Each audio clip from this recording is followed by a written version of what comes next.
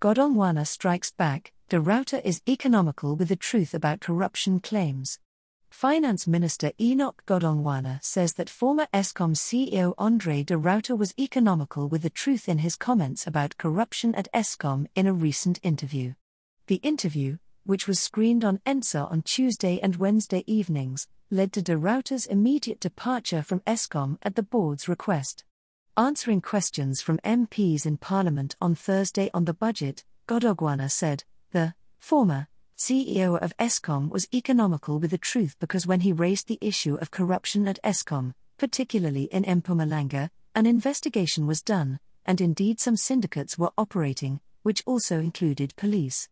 The government set up a task team and moved into Megawatt Park and arrested a number of people. So, I find it difficult to accept his statement that nothing was done. Godongwana also briefed MPs on the debt solution for Eskom. The bailout will see the Treasury take over R254 billion in debt repayments and interest costs for the next 3 years and take over R70 billion of loan debt. The bailout will take the form of an interest-free loan with conditions attached. We have appointed an independent team to assess Eskom to give us a better understanding and to say exactly what conditions to attach to the loan.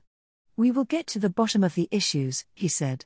The independent consortium of consultants will be led by VW Energy and includes several global engineering consulting firms.